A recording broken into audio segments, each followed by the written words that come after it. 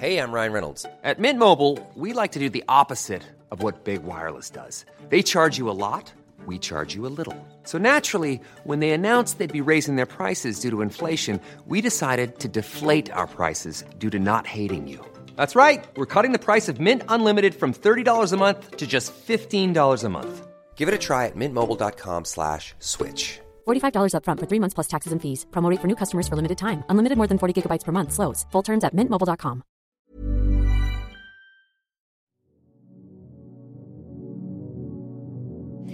Hello, I'm Sonia Sly and you're listening to My Heels Are Killing Me. Now, there's a lot happening in the fashion industry right now. There are pressures to be transparent, sustainable and ethical. Digital technology and social media is also driving the momentum of the industry faster than production and designers can keep up. It sounds exhausting, and it can be a crash and burn industry where only the strong, most innovative, savvy businesses not only survive, but thrive. Now, I had the opportunity to moderate 2 panel discussions with Kiwi designers and fashion industry professionals in Auckland to discuss the changes in the marketplace, the volatility of the industry and the impact that it has on Kiwi businesses, growth in Asia and brand identity. In this first panel discussion, I talked to industry veteran designer Tanya Carlson, Kelly Coe of women's wear label Augustine, and young designer Maggie Hewitt of luxury label Maggie Marilyn. And I started off by asking Tanya Carlson what it was like to start a brand at a time when online shopping and social media didn't exist. It was really easy. You know, I started in the 90s. It was the heyday of made in New Zealand. There was very little international imports unless it was kind of something that was coming in as a European designer. You didn't kind of have fast fashion. So it was a platform for people like Karen and Kate and Zambezi, Nomdi, that we all kind of... There was a wealth of incredible machinists that were still around, the women that had done tailoring apprenticeships. Rent was cheap. I was living in Dunedin, and so it was quite kind of a straightforward process, to be honest, and there were very strong wholesale accounts. People paid on time. So I'm making it sound like it was utopia. But there were some real issues around funding. We had lots of problems with getting into Australia, and banks utterly not wanting to support me, wanting me to mortgage. I had a little house. They wanted me to, remortgage my house to be able to export. So that had its challenges. So those were obvious barriers for you. Yeah, yes, finance. And then I bought my first .com out of America, I think in 1998, and it took a while to get a website developed. So quite early on, we had a internet kind of presence. That's how it started for me. And Kelly, you came from a marketing background and you utilise that social media as a way to actually sell and promote your brand. Can you tell us a bit about that? Yeah, social media for us has been huge. It's always had its positives and its negatives, more positive than negative. We grew our brand on Facebook. Our customers grew with us, and we were so different at the time because I was the only person that really put myself out there as the face of my brand and said, this is me at the playground with my kids wearing my clothes, and then everyone else wanted to buy them as well. So it's more common now, but when I started, other brands had their marketing person do their social media for them, or they were doing very stylised photos and things, whereas I would literally put a top on and go and stand in my garden and take a photo. And that really resonated with my customers because my customer is not high-end fashion in Auckland. They are all over New Zealand. They are farmers' wives. They're in Invercargill, Te Amuru. I think we were the first people that said, here, I'm the same as you. Yeah, it made it really approachable for them, I think, which was a huge part of our social media kind of.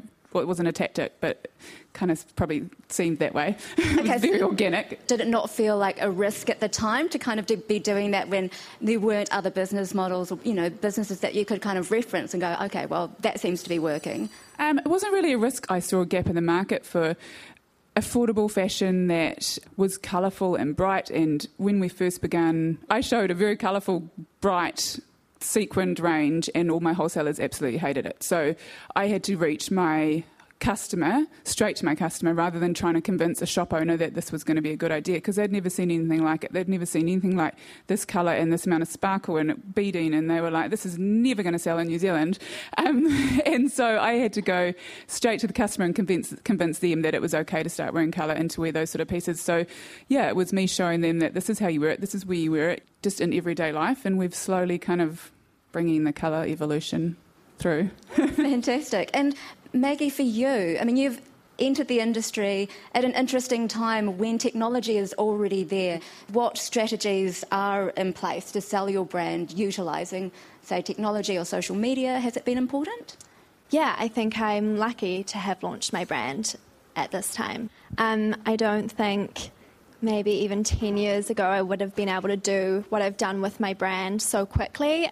We're so connected now through social media. It's so easy to jump on a Skype call with Neiman Marcus or Net-a-Porter and to be based in New Zealand. Yeah. I mean, you've had the benefit of being picked up very early on and now stocked at exclusive fashion houses around the world. So what do you see as the benefit for other emerging designers who don't necessarily get that foot in, straight off the bat? I find social media hard because I'm quite a private person, so it's something that I've really had to understand the power that it has, but I think you really can't underestimate the power of something like Instagram for a young brand now. I think you see young brands coming out of nowhere because, of their following on Instagram. It's a pretty important platform for us, even with sales and directly reaching our customer, because we don't have our own standalone stores. I've got one store in New Zealand now. We did stock David Jones, 13 stores, 35 wholesale accounts, 3 stores. But 10 years ago, we completely downsized the business, and now it's just me. It's quite interesting change over the 20 years, but it's a profitable, great experience for me. Every morning I get up and I love to go to work. Is the benefit then of having one store of kind of being like a destination store then? Yeah, definitely a destination store, but then you've got online. So all of those customers that bought the brand in Australia now buy online. If you bought a pant in 1997 and another one in 2006, it's still the same shape. I mean, what are your thoughts on the industry here? Is it a volatile time to be in the industry in New Zealand, or are we completely removed from the bigger picture? No, I think that we are completely exposed to it. We live in the bottom of the world. We've experienced huge changes in terms of bricks and mortars, our tariffs coming off about made in China clothing coming into this country, which was, obliterated our shoe manufacturing and most of our clothing manufacturing. So there was massive adjustments that had to be made, change in wholesale versus buying online. There was a period of time there probably about 7 years ago where everyone was just obsessed with buying very inexpensive product coming in on the internet. But it's kind of, for us, it's come back round full circle. But we're not wholesaling, and we're not wholesaling internationally. But I think the key for us is to keep it very lean and to be more specialised and to offer more of a service to our customers. And Kelly, what's your experience been? Because even over the past 5 years, I mean, Facebook has changed and Instagram has changed in terms of who gets promoted first. What changes do you see there and how do you navigate that? Yeah, Facebook is hard, and we didn't used to have Instagram at all a couple of years ago. We're now slowly building our Instagram as our customers, because our customer main target's sort of 30 to 50, they weren't on Instagram at all, and a lot of them still aren't. Facebook is still our major social media platform, but we're slowly pushing them onto Instagram because at the moment I can get as many likes on an Instagram post as I can get on a Facebook post, which is ridiculous because Facebook, we have 165,000 followers, and Instagram we've got 30,000 followers. So it should, theoretically, a post on Facebook should get a lot more pickup, but the algorithms and things are changing so constantly that Facebook, you never know what kind of cycle you're in. You feel like you're on a roller coaster on Facebook, that you might have a week of getting incredible pickup, and then the next week you'll do a post and it gets nothing. And my highest posts are when I put Havana, my 2-year-old, on my Facebook page. She gets more likes than any other product I put out there. So not that she's a product. It's an incredible, incredible tool that you've just got to take the good with the bad, I think, because we wouldn't have grown our business without it. So when they start, everything has to be paid for now, and people moan about, oh, Facebook sucks you for money. I'm like, it's a hell of a lot cheaper than going and putting an $8,000 one single page ad in Fashion Quarterly. The amount that I spend on social media gets me so much more pickup. So, yeah, you take the good with the bad, I think. But, you know, the big secret, how do you get it right? For me, it's just been that organic, everyday mum on Facebook doing what I do and posting about it. And every time I have a range in, I get a group of friends together and we go and do a photo shoot at a playground or at a cafe and we put the clothes on. That's what gets my attraction more than if I put a model, a 6 foot size 8 model, which is, I'm not ever criticise that because I used to be a model. That doesn't get pick up. My customers don't want to see that. The only reason I do a lookbook is so that my wholesalers can see it and we can put it on the website. Otherwise, my customers want to see everyday women, my friends, my customers. We get our customers to come and do our photo shoots for us, and that's what they want to see. And so I think that's why social media's worked for me. Yeah, they feel like they're part of an Augustine family, which is pretty cool. Do you see yourself as an influencer too then? I mean, because you're basically in that market, but you have a product. And I guess it's kind of like working the inverse way for some influencers where they start as an influencer and then grow another brand or a product. I'm an influencer for only one brand, I guess. I mean, we get contacted a lot, like daily, to promote product.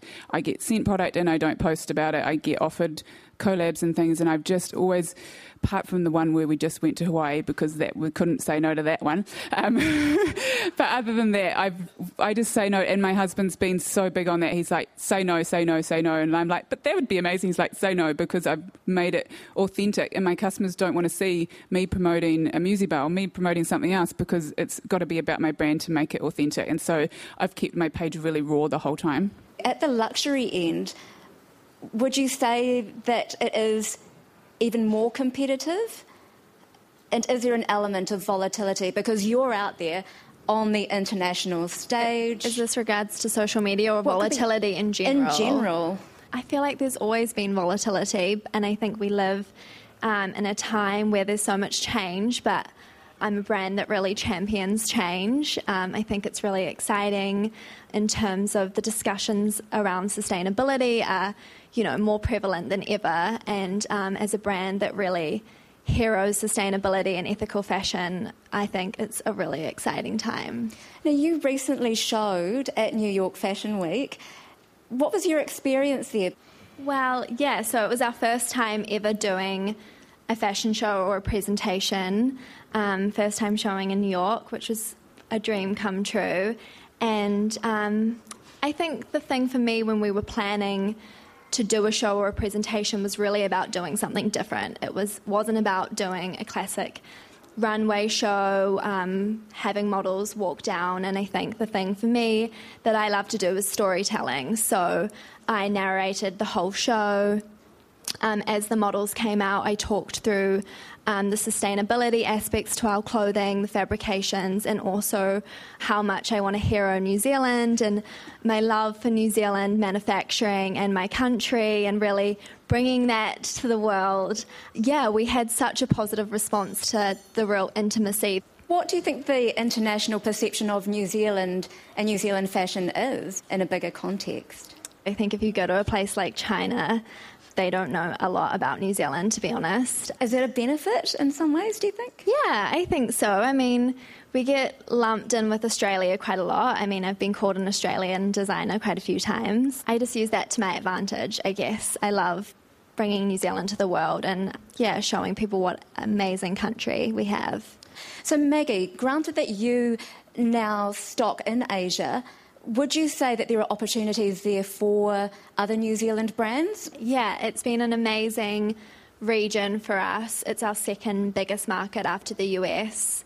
And we have amazing multi-store boutiques and department stores like Lane Crawford that we're stocked in. And I went to Shanghai in March and did a store training there, and I absolutely love it. It's such a great market for us, and I have an amazing sales agency in Australia that I work with, and I go to Paris every season and I sell my collections.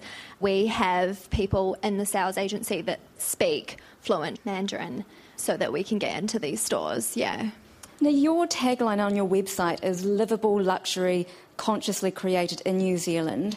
How important, and I address this to all three of you, is that Made in New Zealand branding identity now? How relevant is it? Well, I can tell you it didn't used to mean anything. You know, we for 10 years had a Made in New Zealand sign on our window, and at a time that when I think Trelise went to China, there was a whole lot of us that were stocking the department stores in Australia, and it came down to a choice that I decided not to go to China. At that time, my brother works for Greenpeace, and he was incredibly critical of the human rights and forced labour camps and things that he decided to tell me about. So this was about 15 years ago. But I remember someone came out from England and they said, look, it happened in food, it'll happen in fashion. And because it seemed to make no difference. And then about 18 months ago, there was just this sea change. You could feel it happening, people wanting to know where the clothing was made, how it was made, why it was made. And it's fantastic to have that conversation. And we have a tailor that works upstairs, and if he comes down and talks to customers about their clothing, they're really appreciative and quite happy to pay the price to support Made in New Zealand. But that only works for me because I'm small. But if I was making, 300 units of something, I'd be in deep trouble. I would definitely be manufacturing offshore. Speaking of manufacturing offshore, so Kelly, you produce 8 ranges at a time. Your brand is inclusive, but you also manufacture offshore. What has that process been like? We're really fortunate that it's not our own factory in China, but only makes our product. So we can do minimums as small as 30s, which is very rare in China. And also I don't think you could go to China now and get that. We don't have to make 200 or 300 of everything. So that is why I can have so many ranges, because what my customers want is they want to know that they buy an dress and we're not a chain store. There's not 500 of that same dress out there. So what we did quite a few years ago, that we decided to make our ranges really big. So our ranges are kind of 200 styles in a collection, which is over 6 months. That's for one label. But we're only making such a small amount of each style. So, yeah, it's very rare in Chinese made, and I think that's why our customers don't mind that we're made in China. I mean, they wouldn't be my customers if they did mind. But we are too small to go through the whole process of being able to tell you where the cotton comes from, when the zips come from, the buttons come from. So that's why I don't go too much into my Chinese made on my Facebook or put it too much out there, because when you go through those fair trade things, they want to know everything. And I buy my fabrics from a fabric supplier in China. So in all honesty, I have no idea how my fabric is made, but I know how my clothes are made, and I know who makes them, and I work in their office myself when I go up there, and it's a small family and it's a small team. They're making 30 of each. So that sits well with me, and I'm fine with it, and I don't have a problem with made in China. I used to work for a New Zealand-made company that was made in China, down the road in a factory that was owned by Chinese people, and had all Chinese workers. So I'm just like, what is the difference? Do you feel any sense of pressure to start, refocusing in the future, maybe considering some other, sustainable ways of looking at either your business model or the manufacturing process? I mean, is there that pressure? I don't ever feel that pressure. I mean, I think it's the way of the world. And I credit Tanya and Maggie that can make in New Zealand. I think that's awesome. But it wasn't my business model. We had to go to China because I have so many different styles, and working for high society that I used to work for, I saw the costs of New Zealand made. We were wholesaling a dress for $222 wholesale, because that's what it costs to wholesale it. I don't sell a dress for $222 very rarely retail. So to reach my customer and to put it out there as an affordable clothing label to reach the massive in New Zealand, that's what had to be done. Given that your clothing isn't quite fast fashion, but it's also affordable, who is your competition? Different labels have different competition. My biggest issue and my biggest gripe is Charlo, my daywear casual label, is the amount of copycats that I have out there, and they are popping up every second day on Facebook. Stay-at-home mums that think, let's just start making garments, import some fabrics from China, start making them, and they're my exact styles. So that's really frustrating, because I get told this time and time again, is that I made it look too easy on my social media. So Augustine's different because it takes so much more design, and it's so much more intricate, and there's so much more fabrications and sequins and stuff that a stay-at-home mum can't make it and make it a label and start a Facebook page, and there's their business. Okay, now just lastly, a little bit about branding, maybe just one top tip each for what you feel your business does really well, or what a new business could potentially do coming into the industry? Because no business can be everything to all people, or can it? Maybe Kelly? I think have a unique point of difference and be your brand. Do something unique that you're passionate about. Yeah. When I was quite young, I had a bit of a wobble at about year 2, and I got this great advice from Nigel Richards, who was the designer at Standard Issue, and he's just said, stick to your knitting. You know, just keep doing what you do. Don't look over your shoulder. Don't look and be influenced by other people's designs. Just figure out inherently what you like and just keep going. With my brand, there's this real lightness and optimism that comes from the clothing, and really something that's important to me is to, I guess, empower our customer to really make her feel like she can go out there and change her world.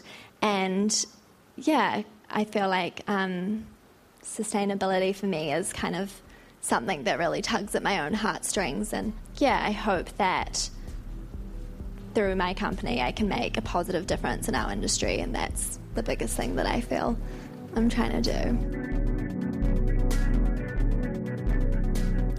That was Maggie Hewitt, the designer and founder of luxury label Maggie Marilyn. You also heard designer Tanya Carlson and Kelly Coe. Special thanks to New Zealand Fashion Week and online magazine Fashion NZ for making those sessions possible. And I'm your host and producer, Sonia Sly. Next week, we talk about the different ways to be sustainable, collaboration and growing the industry, and the importance of diversifying. If you'd like to listen again or to find out more, head to the RNZ website and look for My Heels Are Killing Me, or head to Podbean, Stitcher, Radio Public, or wherever you get your podcasts. Catch you soon.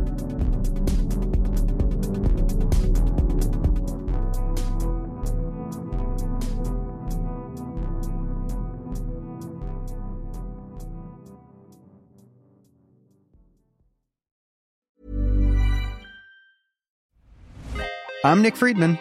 I'm Lee Alec Murray. And I'm Leah President. And this is Crunchyroll Presents The Anime Effect. We are a new show breaking down the anime news, views, and shows you care about each and every week. I can't think of a better studio to bring something like this to life. And I agree. We're covering all the classics. If I don't know a lot about Godzilla, which I do, but I'm trying to pretend that I don't right Hold it in. And our current faves. Luffy must have his due. Tune in every week for the latest anime updates and possibly a few debates. Oof.